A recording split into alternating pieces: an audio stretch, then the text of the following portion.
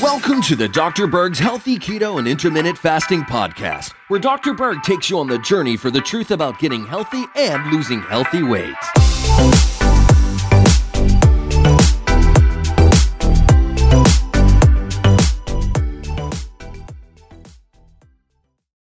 Hey guys, I'm back, and we're going to talk about the flight or fight mechanism in vitamin B1, one of my favorite vitamins. Let's just start with something called the autonomic nervous system. What is that? This is the system that adapts the body and the body's organs to its environment.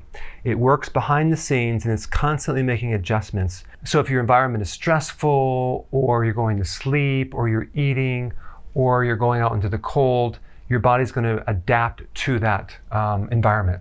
Now, there's two main divisions of the autonomic nervous system. There's actually a third one, but I'm not going to get into it. You have the parasympathetic, which is rest and digest. And this operates in safe mode. When everything is safe, you're calm, you're relaxed. But as soon as you go through stress, it kicks over here into this other system, which is the sympathetic nervous system. Completely different. Kind of the opposite functions. This prepares you for stress. Now, the autonomic nervous system goes throughout the entire body in different connections to the nerves in the back, the nerves in the lower spine, and even in the brainstem. So in the brainstem, you have basic functions of survival: heart rate, breathing, hunger, satiety, flight or fight, which is basically running away from a tiger, or fighting the tiger, okay? And then reproduction. So nowadays, we're not actually being chased by a tiger. That was long ago. However, mentally, we are being chased by a tiger. Very similar reactions. The only problem is there's no tiger in the room. So if you're under stress for a long time, you start to become sympathetic dominant. And this affects your sleep, the quality of sleep. You are no longer in safe mode. Now, one of the most common first symptoms is anxiety, nervousness, can't relax. When it gets severe, you can go into panic mode, panic attacks. That is definitely sympathetic dominant. Nightmares. So when these symptoms become chronic, it's basically the failure of the sympathetic nervous system to keep up. Because normally what happens is that you kick in the stress mode, and then when the stress is done, this system kicks in to help you recover. Now, what's interesting about this system is this is an active system. There's something in your body that actively is trying to calm you down, like when you're sleeping, for example, or let's say you exercise and you get your pulse rate really high, and then you stop working out. This system kicks in there and works hard to push down. You can kind of look at it like a wave, a push-down wave, to push down the heart rate, to calm the nervous system down, to help you get into deep sleep, okay? But when you're sympathetic dominant, this can't happen anymore. So you don't repair, you can't rejuvenate. Now, the autonomic nervous system needs a lot of B1. Vitamin B1 is not your regular B vitamin. It's probably one of the most important vitamins for the nervous system, not just the general nervous system, but the central nervous system, the peripheral nervous system, and definitely the autonomic nervous system. Now, the deficiencies of vitamin B1 are identical to failure of the autonomic nervous system to function. So if you have damage to your autonomic nervous system, those symptoms are exactly the same as being deficient in vitamin B1. And one of the reasons for that is that your nervous system needs so much B1 to actually function.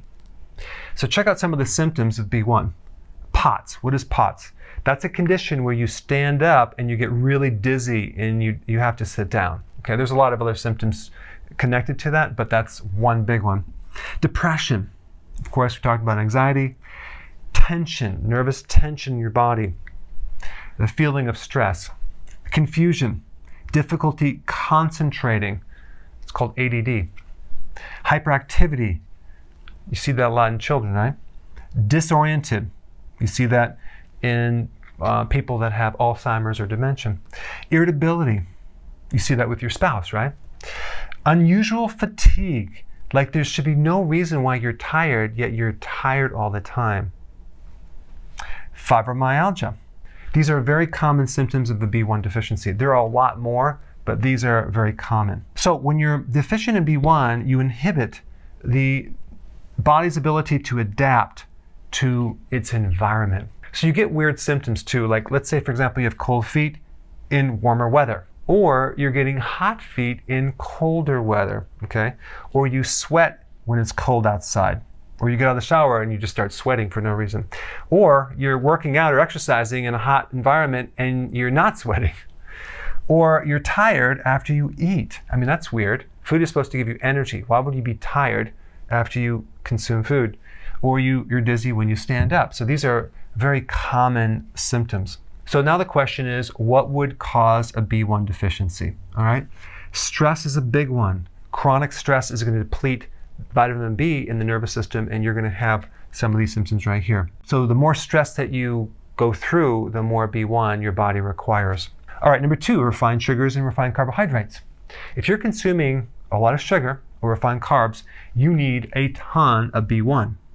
The problem is, when you refine carbohydrates, you're consuming carbohydrates void of B1. Because when you're consuming like natural sugar cane in its whole form or grains in its whole form, there's actually a lot of B1 in there. But when you refine them, there's no B1. So when you consume these foods, you deplete your B1 reserves and you start getting these symptoms right here. Too much coffee can deplete B1. Too much tea can deplete B1. Chocolate can deplete B1. Drinking wine can deplete vitamin B1. So the reason I really wanted to do this video is to show you the huge connection between B1 and stress and your diet and the autonomic nervous system. So if you're in a flight or fight mode or have any of these symptoms, nutritional yeast is a really good source of B1. Now, I'm not against taking some synthetic B1 if it's short term, and if you're also taking some natural at the same time, because anytime you take large amounts of one vitamin, it can knock out the other vitamins. Nutritional yeast is a really good source. Another good source is something called benfotiamine. Benfotiamine is a fat-soluble B1. It gets absorbed into the brain and nervous system by a factor of 25 times more than the regular B1, which is water-soluble. So anyway, thanks for watching, and I will see you in the next video. Hey, if you're liking this content, please subscribe now, and I will actually keep you updated on future videos.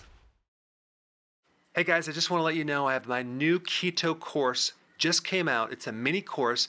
It covers all the basics and how to do it correctly.